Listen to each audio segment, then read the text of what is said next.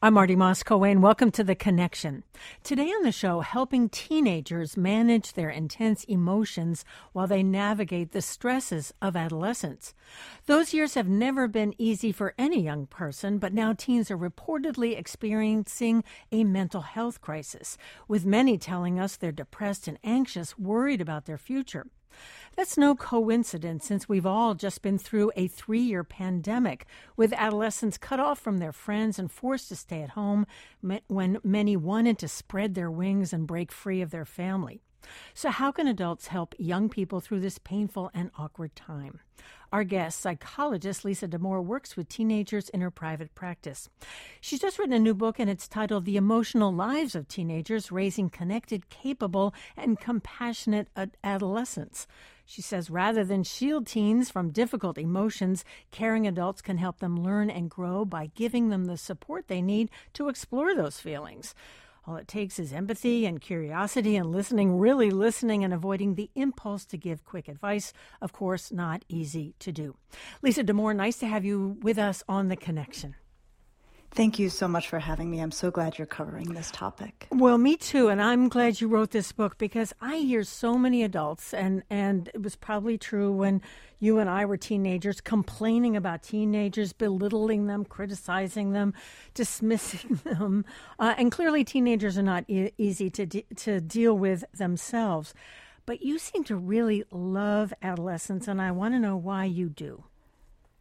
I do love teenagers, and I think it's because they have a very special energy. You know, when you're around teenagers, there's sort of this sense of the, kind of a vibrating engagement in the world and with one another. And I also love teenagers because you can't put anything past them. You can pull the wool over the eyes of a child and the eyes of an adult. Teenagers are clear-eyed. They often have X-ray vision. And I think that's often why adults don't like them very much, is that they sense sometimes that the teenagers have their number. Are you concerned? And, much has been said about this mental health crisis that we're in. And some of the reporting from the CDC talked about girls in particular feeling anxious and depressed. How do you see this crisis as someone who works with young people? Well, certainly I had been practicing with teenagers for more than 25 years before the pandemic. And I can tell you, I'd never seen suffering at the scale and scope that we saw in teenagers during the pandemic. Really? So Wow. There's something very real to it, just because, teenagers have 2 jobs. They're supposed to become as independent as possible and spend as much time with their friends as possible. And the pandemic made both of those things impossible for them. So there's something very real to how much teenagers suffered. What we're trying to wrap our hands around now is what things look like today. And the data from the CDC are very important, the ones you were citing about girls in particular expressing a great deal of distress.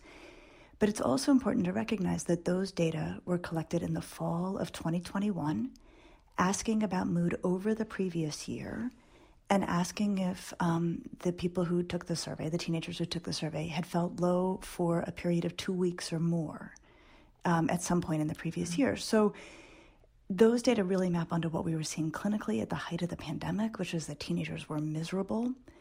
I can tell you anecdotally, now that most kids are back into the swing of normal adolescence, in general, teenagers seem to be doing better. We're waiting for those data to come in, but that doesn't mean teens didn't suffer terribly and that they aren't still suffering, some of them terribly, in the wake of the pandemic. That is good news to hear, and thank you for that corrective. But I am thinking about the fact that in a lot of schools there are active shooter drills. There is, a gun violence crisis here in Philadelphia, I think in a lot of other cities as well. And often it's young people, teenagers, who are the victims of this violence. I'm thinking about those pressures of social media. And it seems that young people, and I think rightly so, have concerns, I think we all do, about the future the future of the planet. How do you see young people grappling with those challenges? We do see it. And in fact, prior to the pandemic, even when we were doing surveys through the American Psychological Association, asking about stress and asking about how people of different ages perceived stress, even before the pandemic, teenagers were telling us that they were more worried than other age groups were worried about things like gun violence and climate change and political polarization. So teenagers are paying attention. They are very aware of what's going on around them in the world. Obviously, if you're, doing a shooter drill at school, you cannot get away from, how scary it is to think about gun violence. And so there's a lot happening for teenagers. There's this incredible internal experience of growing and changing and, going from being a child to an adult, as you said at the beginning, which is such a huge transition and in its own right, very stressful. And then there are all of these things happening around them that are incredibly stressful. And so we shouldn't be surprised that teenagers are telling us that it's a lot.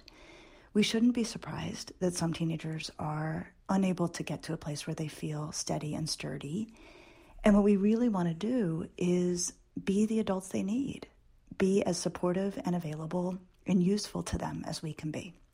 You also write a really interesting thing in this book that really got me thinking a lot about the culture that we're in and also the kinds of pressures that young people are feeling. But you say that we have learned to equate mental health with feeling good, maybe even happiness. And we've done shows about happiness on this particular show. But the idea that the goal of life is to feel good about everything and to feel happy about everything. You really say that does us all, and in particular, teenagers, a disservice. Explain. So psychologists are all for happiness. We want people to feel happy. We're all for that, right? Nothing wrong with happiness. We're all for that. Calm, relaxed. We like all of those things. Mm-hmm. But what has emerged in recent years, subtly or not so subtly, is this idea that that's how you know you're mentally healthy, if you feel good or calm or relaxed or at ease, which is an extraordinarily high bar and actually does not figure into how psychologists assess mental health, and it never has. So when we're thinking about assessing questions of mental health, we're looking at two things. First, do the feelings fit the circumstance? So if a kid's best friend moves away, we fully expect that kid to be sad, frustrated, nervous about who they're going to hang out with. So those are all negative emotions, and those are in fact evidence of that teenager's mental health. Right. So negative emotions. You're supposed to feel that way, right? I mean, someone that you care about is out of your life. Right, it'd be strange if they didn't. And then the second question, and this is for us where the rubber hits the road, how do they manage those feelings? Do they find someone to talk to? Do they put on their sad playlist and get some of their sad feelings out by crying along to it? Do they go for a run to help themselves feel better? All of these wonderful things, there's so many we could list that teenagers do to handle emotions in a way that brings relief and does no harm. Those are also the picture of mental health. We only worry when they turn to strategies for coping that bring relief but come with a price tag. So if they're abusing substances, or if they're being awful to the people around them, or if they're taking it out on themselves, then we train our attention on that. But for psychologists, the presence or absence of distress is not that material to us. We fully expect to see it. We often want to see it. If a kid hasn't studied for a big test, we expect to see some anxiety. Right. We don't equate feeling good with being mentally healthy. I think that's just such an important point for us all to consider. Adolescence, as we all know, if we've lived through it or we're living through it now, is marked by times of intense emotions. Is this largely driven by hormones? Is it brain development? Is it, that and everything else that just makes it a time of such emotional turmoil? We see it as largely neurological. And the way that we understand it is that puberty starts a renovation of the brain. The brain becomes faster and more efficient, more powerful. And that renovation proceeds from the lower order regions of the brain, so where the emotions are housed, and over time, over to the higher order regions of the brain, where perspective maintaining lives. And so there's a juncture in adolescence, and it depends often on when that kid hit puberty, where their emotion centers have had a full upgrade, and their perspective maintaining centers are not yet fully upgraded. And what it means is that when that young person becomes upset, it can feel really potent and it can feel really disorganizing for them and for the people around them. And what we want to remember in those times is that teenagers are watching the adults around them very carefully. And they're looking for us for information about how seriously to take their distress. And so if a teenager comes home and feels like it's the end of the world that they failed a test, and the parent meets them right there, we're actually proving their worst hypothesis, Whereas if the parent says, I hear you, this is really upsetting, and I can see you're really upset, what would help you solve this? What would help you feel better? If the parent can be highly engaged while still being a steady presence, in some ways we can lend them our perspective maintaining systems until theirs come back online. I love the idea of this sort of brain development as a construction project, which of course takes time, right? It takes time to build a building. It does. And the thing that's really wonderful about teenagers is that when they're calm, their brains work beautifully, as well as any adults. And any adult can tell you, like their 15-year-old can out-reason them when the teenager is very calm. It's only when they get very, very stirred up that sometimes their emotions get the better of them. In fact, you say teenagers are often of two minds. I mean, the sort of more, if I can use this word, rational mind, and then a more sort of volatile emotional mind. It's true. So we refer to those in our research literature as cold and hot reasoning, respectively. So cold reasoning is when your kid is calm. It's 4:00 in the afternoon on a Friday. You say, what are your plans for the evening? And your teenager says, I'm going out with my friends, but we're going to a party. I am not going to drink. I don't want to be in that kind of position. I'll be sober through the whole thing. And the kid means it. They are telling you the truth. But then what we find is that when teenagers are in socially and emotionally loaded situations, such as the party itself, their reasoning shifts. And so if the kid they have a crush on shows up and is like, hey, you want a beer? It's pretty likely that that same kid who at 4:00 had no intention of drinking might change their mind at 10:00. And so that's part of the challenge of parenting a teenager, is that under cold cognition conditions, we also need to say, that is great. We fully support your decision not to drink tonight. Let's make a plan for if you get there and everybody's drinking or someone you want to drink with is drinking. What are you going to do then? So really, in the cold cognitions, having them make a game plan, not having them try to figure it out on the fly in the heat of the moment. We're almost up in a break here, but that's interesting. Sort of giving them a scenario, saying, well, what if this comes up? What do you think you'll do? That kind of thing? Absolutely, absolutely. Or when I talk with teenagers, I will often say, okay, you all know what you're supposed to do. Like, you're not supposed to drink or do drugs or, drive too fast. Talk to me about what gets in the way. And that's when we can actually have really meaningful conversations about what does get the better of them. And that doesn't guarantee their safety, but it means that you're now deeply engaged and engaging a teenager in taking their safety very seriously and thinking under cold cognition conditions about how they're going to take good care of themselves when things get heated. And, of course, the role, the power of their peers as well. Let's take that short break and we'll get back to our conversation. Lisa Damour is our guest today on The Connection. We're talking about her new book. It's called The Emotional Lives of Teenagers, Raising Connected, Capable, and Compassionate Adolescents. We've got much more to talk about after this very short break. Don't go away. We will be right back.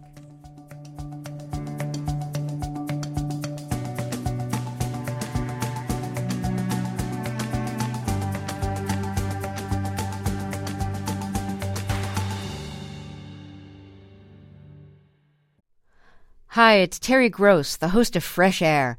We bring you in-depth, long-form interviews with actors, directors, musicians, authors, journalists, and more.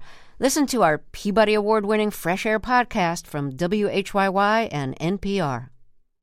You're listening to The Connection here on WHYY in Philadelphia. I'm Marty Moss-Coane talking with clinical psychologist Lisa Damour about adolescence. And again, she's got a brand new book called The Emotional Lives of Teenagers. I do want to play a clip from Ordinary People. This is actually a 1980 Academy Award-winning film directed by Robert Redford. It's about a family coping with the loss of their oldest son and the mental health struggles that their younger son is having. He has just returned from a hospital after a suicide attempt. In this scene, Conrad, who's played by Timothy Hutton, feeling overwhelmed and guilty for his brother's death, visits his psychiatrist, Dr. Berger, who is played by Judd Hirsch. Let's give it a listen. Scared. Feelings are scary. And sometimes they're painful. And if you can't feel pain, then you're not going to feel anything else either. You know what I'm saying?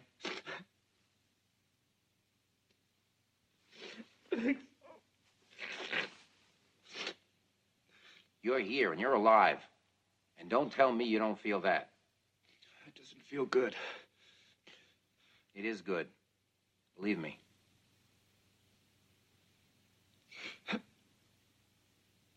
You know. Because I'm your friend.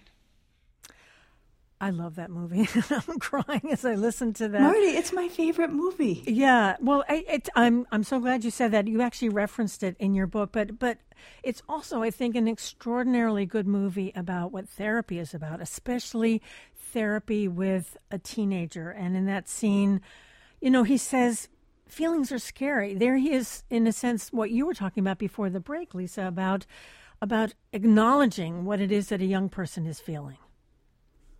Absolutely. I taught abnormal psychology at the University of Michigan for many, many semesters, and I showed that movie to my students every semester, so I've watched it so many times. And every time I watched it, I felt it to be more and more perfect and fell more and more in love with that therapy. And what I love about what, you know, the character played by Judd Hirsch does is that he's matter-of-fact about it. You know, he says something that's really hard to hear, you know, that feelings are scary and they are part of what it means to be human. And what he captured in that moment is what I feel to be clinically ideal, which is his words are direct. They are saying something that can be very blunt for people.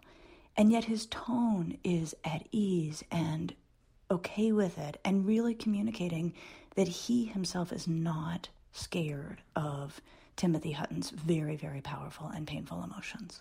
I mean, most parents are not psychologists or not really good psychologists, as Dr. Berger in that film clip. But nonetheless, you know, as a parent, I don't have an adolescent anymore, but I remember that impulse to protect my son from bad things, to want to rescue him, you know, to make the world okay for him. And you're saying that's really not doing young people a service. It's not, but I'm a mom too, and I very much understand that it is horrible to see our kids in pain. Like, it's the last thing we want to see. And even with my own daughters, when they've had viruses or something, I've always thought, if I could have your symptoms, I would so much rather have them than watch you have them, right? So I fully understand where it comes from in parents, that your kid walks in the door and they're in pain. And our first instinct, and I think this is a loving and powerful instinct, is we just want to make it stop. But what we want to do instead is to be invested and present and try to stay steady, which we can't always do, and that's okay, because we want to communicate to the teenager that we are not scared of their feelings, that we fully believe that the emotion can be managed, and that we don't need them to shut it down or feel frightened of it themselves. I think, too, I mean, we all have discomfort with uncomfortable feelings. So I wonder, too, for parents, just as you mentioned, the discomfort of watching your child having uncomfortable feelings can be excruciating. You know, it can, and that has always been true. And then, Marty, right now, when headline after headline is talking about an adolescent mental health crisis, and there are a lot of headlines about suicide, I think it is harder than ever for parents to feel comfortable at all with the idea that their teenager is in distress, because, of course, the concern they would have is, how do I know this is garden variety adolescent distress and not evidence that my teenager is in a mental health crisis or potentially suicidal? So I think especially now, it is very, very challenging for parents to know what they're looking at. Well, how do we discern the difference between those two important emotional states? So the things that we are going to look for. So we fully expect that teenagers' emotions are going to go up and down. Yours and mine did. You know, this has always been true of teenagers. What we don't expect to see is a teenager with a mood that goes to a concerning place and stays there. We don't expect to see teenagers who are low or numb or paralyzed by nerves day over day. That's highly unusual. We don't expect to see teenagers who are coping in ways that are destructive. So they may be feeling better, but they're also, you know, smoking a huge amount of marijuana or, you know, using other strategies to manage that are costly. And then, of course, you know, it's very scary to have so many headlines and so many incidents that we're aware of around adolescent suicide. And what I would say to that is, if parents have any reason to be concerned, if there's anything that makes them worried about their teenager's safety, what we know from the research is that the best thing to do is just to ask. So parents should say something like, because of, and they need to give their teenager a reason. They can't just ask out of the blue. They need to say, because you've been in your room for a day and a half, because you were so upset about that thing, because, you don't seem like yourself. I need to ask you a question. Have you had any thoughts of harming yourself or ending your life? Can I stop you there? Just asking that directly? Yeah. Okay. Just asking just that directly. Okay. And what keeps us from doing that is I think a lot of adults worry that they're going to give their teenager the idea. Yeah. And we know from research that's not what happens. You're not going to give a kid an idea to do that. But what we also know from the research is that if teenagers are thinking about suicide, they are glad you've asked. So if a parent is concerned or an adult is concerned, ask in that way and just play your cards face up and don't harbor that worry secretly. How do you know they're telling the truth? Well, you don't, right? You don't. And, that is, I think, one of the most frightening things about teenagers, but really anyone, right? That you can't always know what's going on. But, we keep a close eye on teenagers. We look to see if they don't see themselves. If we do have concerns about their safety, we make sure that they're in safe settings. We don't have guns around. We don't, leave them unsupervised for long periods of time. But I would say if there's a worry and it's persistent, then reach out and get help, regardless of what the teenager says. And the other thing is that sometimes teenagers talk about suicide and they don't mean it. And that can be scary. So it's not unusual for teenagers to say things like, oh, I wish I could, never wake up again, or I wish I weren't here. And if parents hear that, they should stop the teenager and say, wait, I heard what you said. Is that something you're really thinking about? Or is that just how upset you are right now? And most of the time, the teenager will say, oh, no, I'm not thinking about it. I'm just really upset. And then you can go down that road. But don't let a teenager say something like that without checking out what they are really meaning. Let me just give out this suicide and crisis lifeline, since we are talking about teenagers and suicide. That number is 988.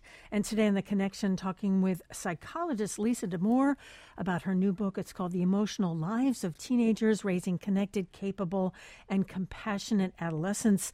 She's in private practice and has been seeing teenagers for many, many years. Let me just quote something from your book for our listeners, and this is just about the emotional lives of teenagers. You say, first, their emotions provide valuable information and have a place at the decision-making table. Second, it is not our goal to protect adolescents from unwanted emotions because those emotions play an important role in maturation. And third, adults shouldn't mistake the extreme emotional intensity that is natural to adolescents for psychological fragility. That's really just sort of underscoring what we are talking about. But, learning to read an adolescent can be a tricky thing. It can. And I think there's such value then in really having a good sense of when it's time to worry, right? Because the normal day in, day out with teenagers can be a bit of a roller coaster. And so I'm so glad that we're talking about, what are the flags? When is it time to actually be concerned?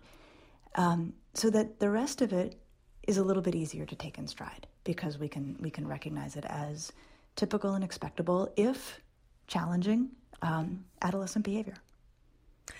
You mentioned earlier that teenagers are watching us, the adults in their lives. I mean, they might be rolling their eyes at us as well. But what are they watching us for? Well, they're watching us, I think, often to see how we ourselves cope with emotions.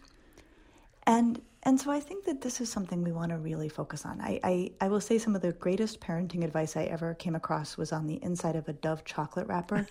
It said, don't talk about it, be about it. Oh, that's great. And so I think, so often around teenagers we'll think we want them to engage in healthy coping and we want them to use good strategies for coping. But then sometimes we can walk in the door and be like, I had the worst day ever. Where's the wine? And unwittingly send a message that we don't mean to. So I think one of the things they're watching is what we do when we're in distress.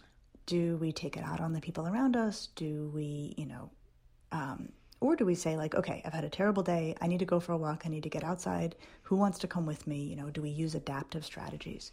So I think the more that the adults around teenagers can use the same high quality strategies we want teenagers to be using, talking about emotions, taking good care of ourselves, finding brief, happy distractions if we need a break from a feeling, comforting ourselves when we need to. That is as powerful as anything we can do to help teenagers establish good coping strategies themselves. You talk about the importance of finding sort of the right time to talk to a teenager, and often, grilling them when they come in the door is not going to give you more than a monosyllabic response. Let me play another clip from a different movie. This is called 8th Grade. It's Bo Burnham's 2018 film, and we watch a single dad. He's played by Josh Hamilton. In this painful attempt to connect and make conversation with his 8-year-old daughter, Kayla, played by Elsie Fisher. This is at the dinner table, and Kaylee is listening to music with her earphones in. Let's give it a listen.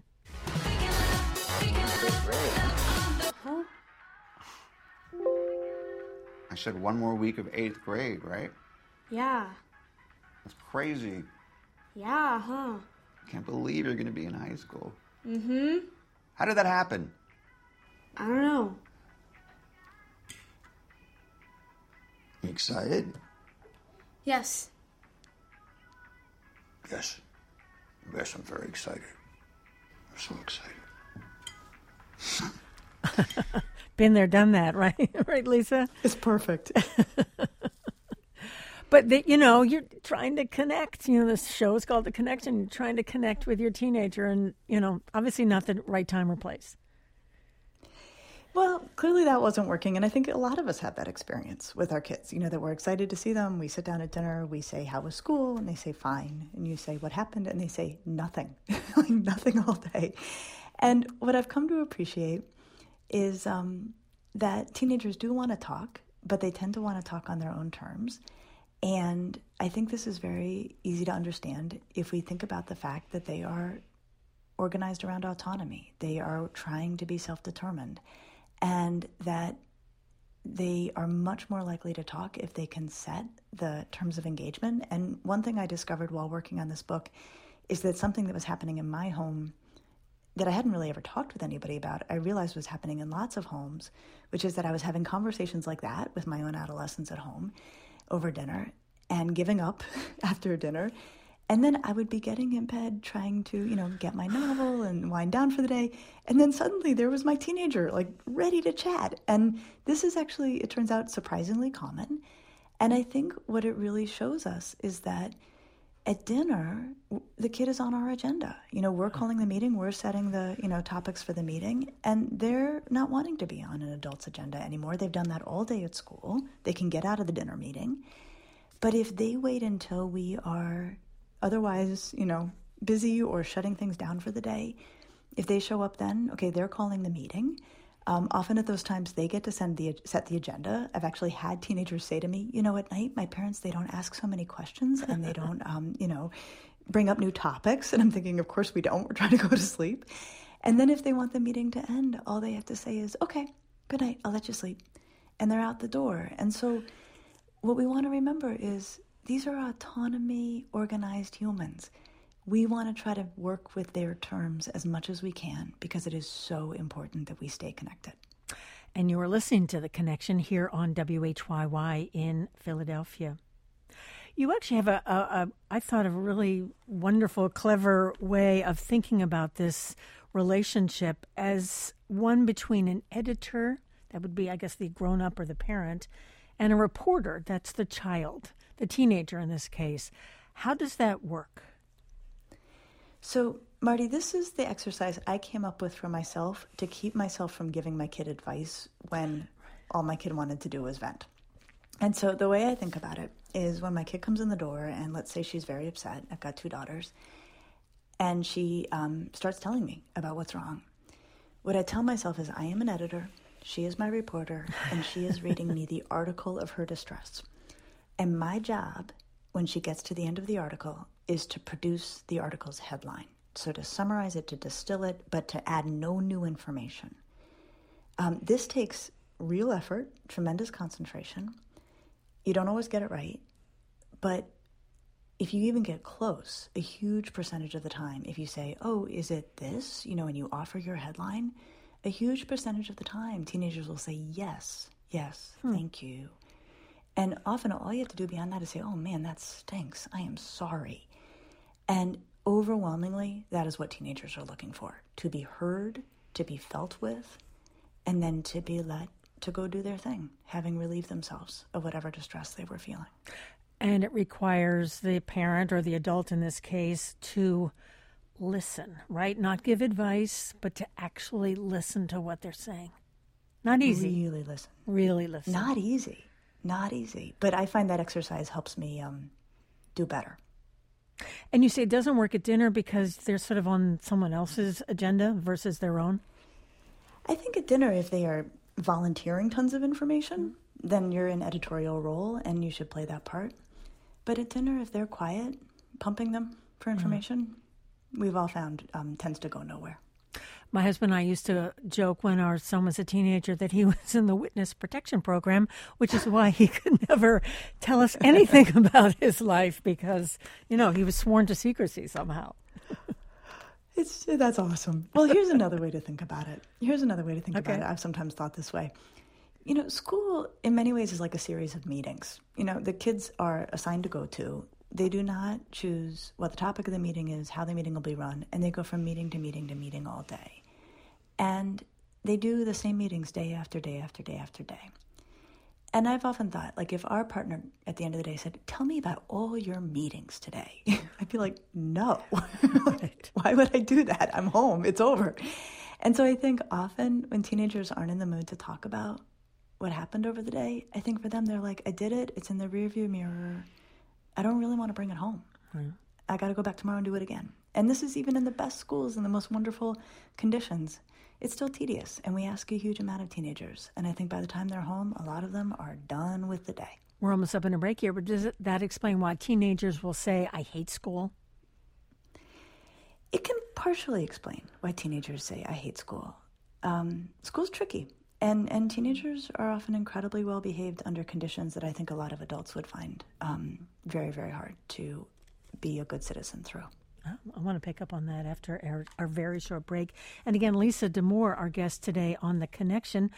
She's a clinical psychologist. She has a private practice with teenagers, and she writes about teenagers. Her most recent book, The Emotional Lives of Teenagers, Raising Connected, Capable, and Compassionate Adolescents. Do stay with us. Much more after this very short break. We'll be right back.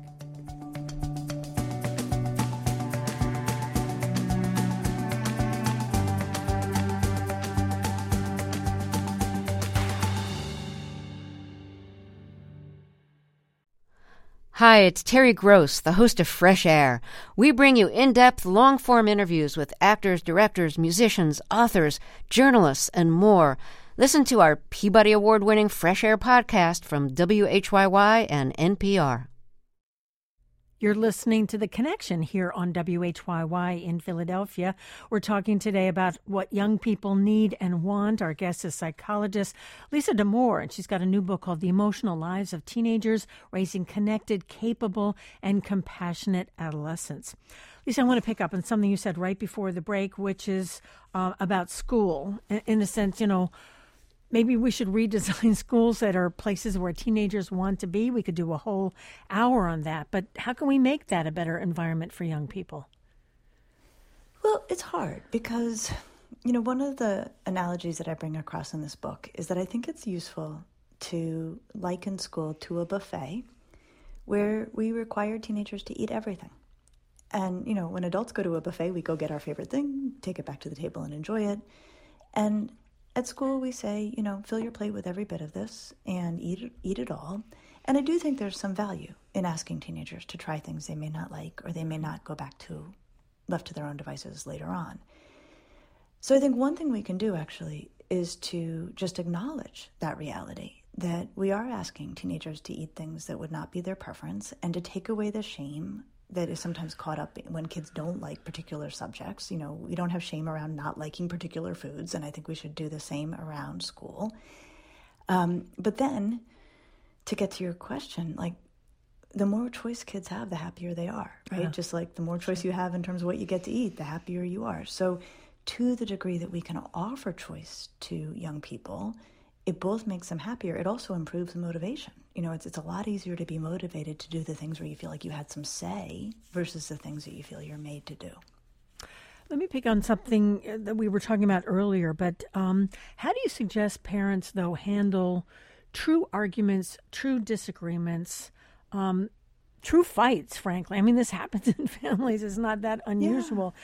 How do you suggest a parent manage that when they're furious at this teenager, they're frustrated with them, they have done something wrong, whatever that thing is? How do you suggest a parent navigate through those really intense emotions, not just for teenagers, but for parents as well? So not a lot tends to go well at the full heat of the moment, right? So if the parent's really hot and the teenager's really hot, my general advice would be that's probably not a great time to have this conversation. Everybody needs to cool off a little bit and come back to it. So I think that's a place to start. I think then, that attaches to something else, which is the feelings themselves are not problematic. Like the parent may have every right to the anger, or the teenager may be angry back and also have a right to it. How they get expressed matters. And you can't express feelings in ways that are abusive or harmful to other people. So, cooling off a little bit can help with that. One strategy that can really help when a teenager and a parent have come to an impasse is for them to try to be in each other's shoes. So if a parent, if a teenager is insistent that they've done nothing wrong, they went to a house that they, were told not to go to, and they insist that there's no big deal and the parent shouldn't be upset, the parent might say, okay, I'm going to try to articulate this from your position, and really try to earnestly do that, where the parent lays out, here's what I think you're thinking, and really try to see it from the kid's perspective. Having done that, they can say, what did I miss? And then they can say, okay, now you do that for me. Can you do that for me? And ask the teenager to voice the parent's view of the situation. It doesn't magically solve everything, but there is something about the act of having to, in your own words, lay out the other person's perspective that tends to make resolutions more possible. Well, let me play a scene from another movie, and this is Greta Gerwig's 2017 coming-of-age film Lady Bird, exploring the sort of painful and challenging mother-daughter relationship. This is during the teen years. Perhaps, Lisa, they could have used some of your advice in this scene. In this classic scene, Lady Bird is played by Saoirse Ronan and her mother, Laurie Metcalf, and they're driving home after a college visit. I want to go where culture is, like How New in the York, world did I raise such a or at least snob? Connecticut or New Hampshire, where writers live in the Get woods. into those schools anyway. Mom, You can't even pass your driver's test. because you wouldn't let me practice The way enough. that you work, or the way that you don't work, you're not even worth state tuition, Christine. My name is Lady Bird. Well, actually, it's not, and it's ridiculous. Call me because your Lady name Bird is like Christine. you said you would. You should just go to City College. With your work ethic, just go to City College and then to jail, and then back to City College, and then maybe you'd learn to pull yourself up and not expect everybody to do everything. I should add that scream is Lady Bird. I believe she jumps out of the car. I believe I have that right. I guess that's what not to do, right, Lisa?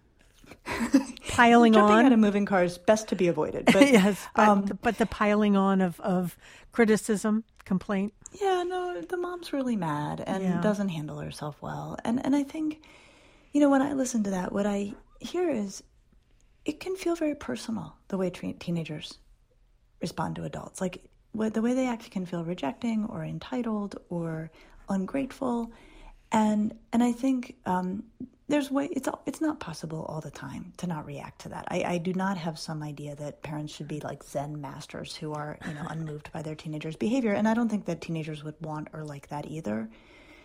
But I think the goal is to always try to see it from the kid's perspective and to assume that it's not personal, that there is something that the teenager is trying to work their way through, work out for themselves, and they often do that by pushing back against the adults in their immediate environment.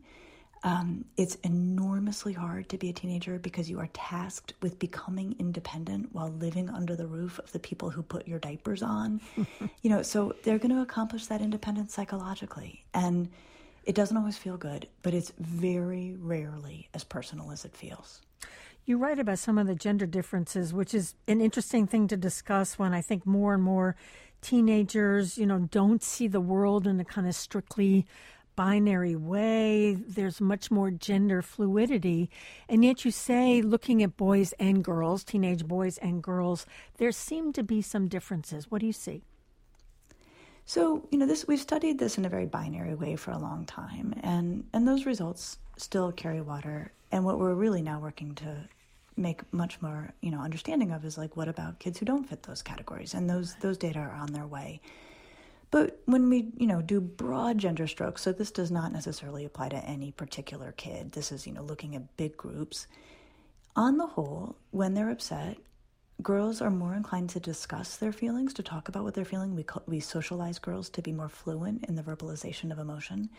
And boys are more likely to manage their distress by distracting themselves, finding something else to think about, finding something to do until the feeling dies down. And one of these is not better than the other. What we do see is the extremes aren't great. If you're always talking about feelings, it can really run the risk of turning into rumination, where you just are spinning your emotional wheels and feeling worse as you go. And if you're never talking about feelings and always relying on distraction, you end up cut off from other people and cut off from yourself.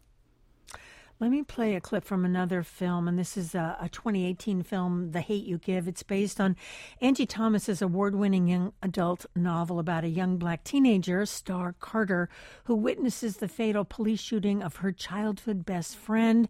This is the opening scene from the film when Star, who is played by Amanda Stenberg, recollects being given the talk as a young girl by her father, who's played by Russell Hornsby. Let's give it a listen. Now you keep your hands posted, because moving makes the police get all nervous. If I ain't with you, you ask for me. It can get real dangerous, so don't argue with them. But keep your hands where they can see them. This is how you gonna act. We straight? I was 9 years old when I first got the talk. 7, my half-brother, was 10. Sakani was 1. Now, just because we gotta deal with this mess, don't you ever forget that being black is an honor, because you come from greatness. This is a really good film, I have to say, but I wanted to make sure, Lisa, that we talk about the particular pressures that I think young black teenagers, and I think even in more particular, young black teenage boys, the kind of pressures that they're under in our culture today.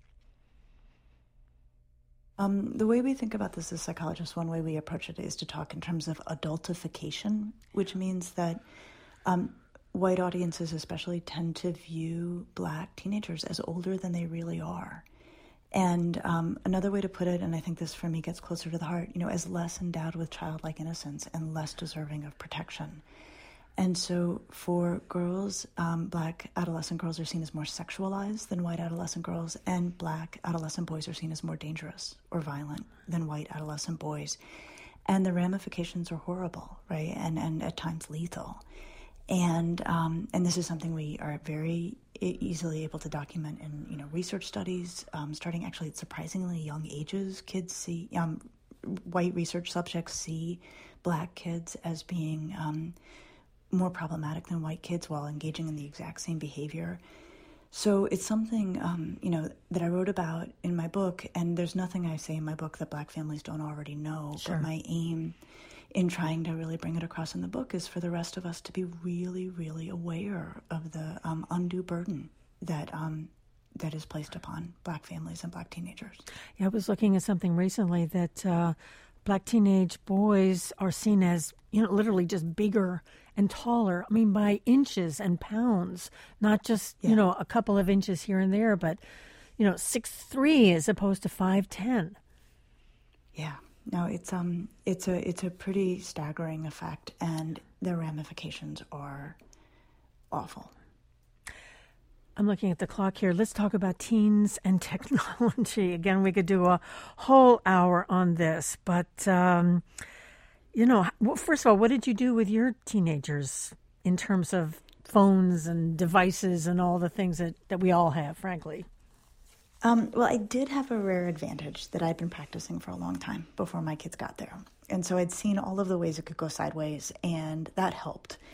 So the first thing I did is I waited as long as I could to give them devices. My older daughter got a phone at 13 when she started in the 7th grade, and that involved a bus and a pickup and all sorts of complexities.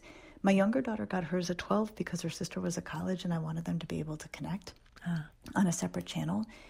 So I waited as long as I could, and then upon giving them devices, I gave them the dumbest device I could, meaning we started with an iPhone for both of them, but it had no browser and no social media apps, that it was largely a texting and speaking machine.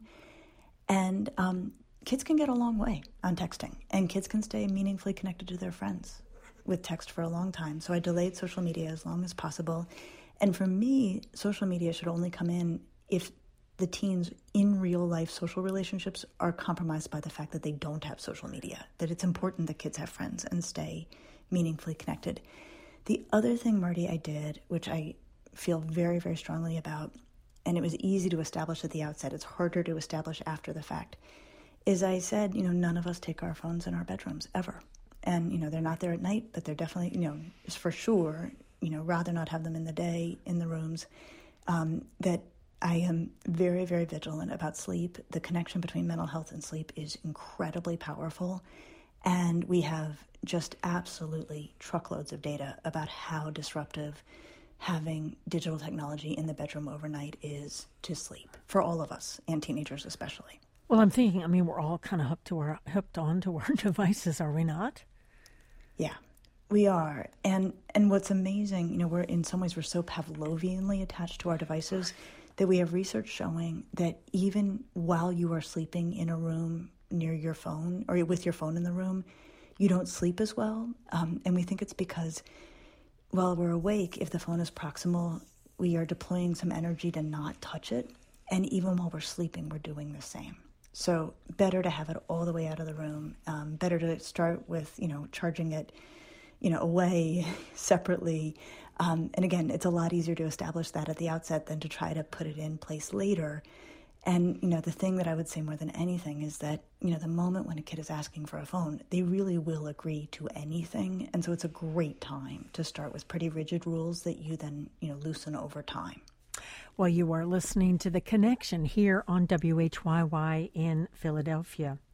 But I wonder, Lisa, and there are kids, I know some kids, they're pretty hooked to their phones, and it, whether it's a lifeline or whatever it means to them, it seems really difficult for them to give it up. What do you do about that? Well, I think you really make the case for sleep at a minimum, that it is critical for all of our health and well-being to get a decent night's sleep. Teenagers actually need 9 hours of sleep a night, which is way more than I think a lot of adults even realize. And so anything the teenager is struggling with, and teenagers may be struggling with something very real, is going to be made worse by fatigue. And so just to make that case that, yes, the teenager may be having a hard time, and yes, the teenager may want to be connected and need to feel connected, but if that's getting in the way of sleep, it's going to actually make the hard time worse. You really do specialize in adolescence, so I do need to ask you, Lisa, about what you were like as a teenager. Oh, you should probably ask my parents.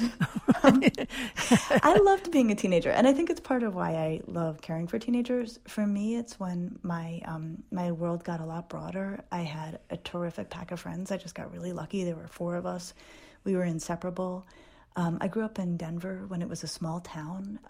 We only had one department store, and it was not a national chain. So we were outdoors all the time. We were playing all the time.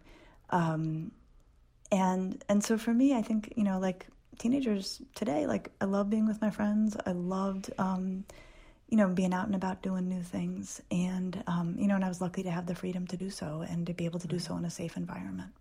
And I'm assuming for all of us who have raised or are raising teenagers, a lot of this stuff starts when they're little, right? When they're toddlers or a little bit older than that.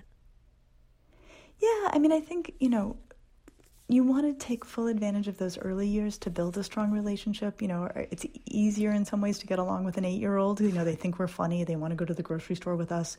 And so I think the more that parents can sort of bank that, that strong relationship, that's a good thing to fall back on the way into adolescence. And I think the other thing that is so important is for people to understand that adolescence begins around 11, that we mark it around when puberty sets in. And even if you can't see the outward signs, usually puberty's underway by about then. So it's not strange for a 5th or 6th grader to want more privacy and to not want you to call them their childhood nicknames anymore, that is typical and expectable, but often earlier than people are counting on. Well, Lisa, such a pleasure, such important information. Thank you so much for joining us today on The Connection. Thank you so much for having me. You're very welcome. Again, Lisa Damour, clinical psychologist, author of The Emotional Lives of Teenagers, Raising Connected, Capable, and Compassionate Adolescents. Diana Martinez, the engineer for today's edition of there I go again, of The Connection. I almost made it. Debbie Wilder is a senior producer, I should say, of The Connection. Paige Murray Bressler, producer of The Connection. I'm Marty Moss-Cohen, and one day I will say the name of the show correctly through the full hour. Thanks so much for joining us.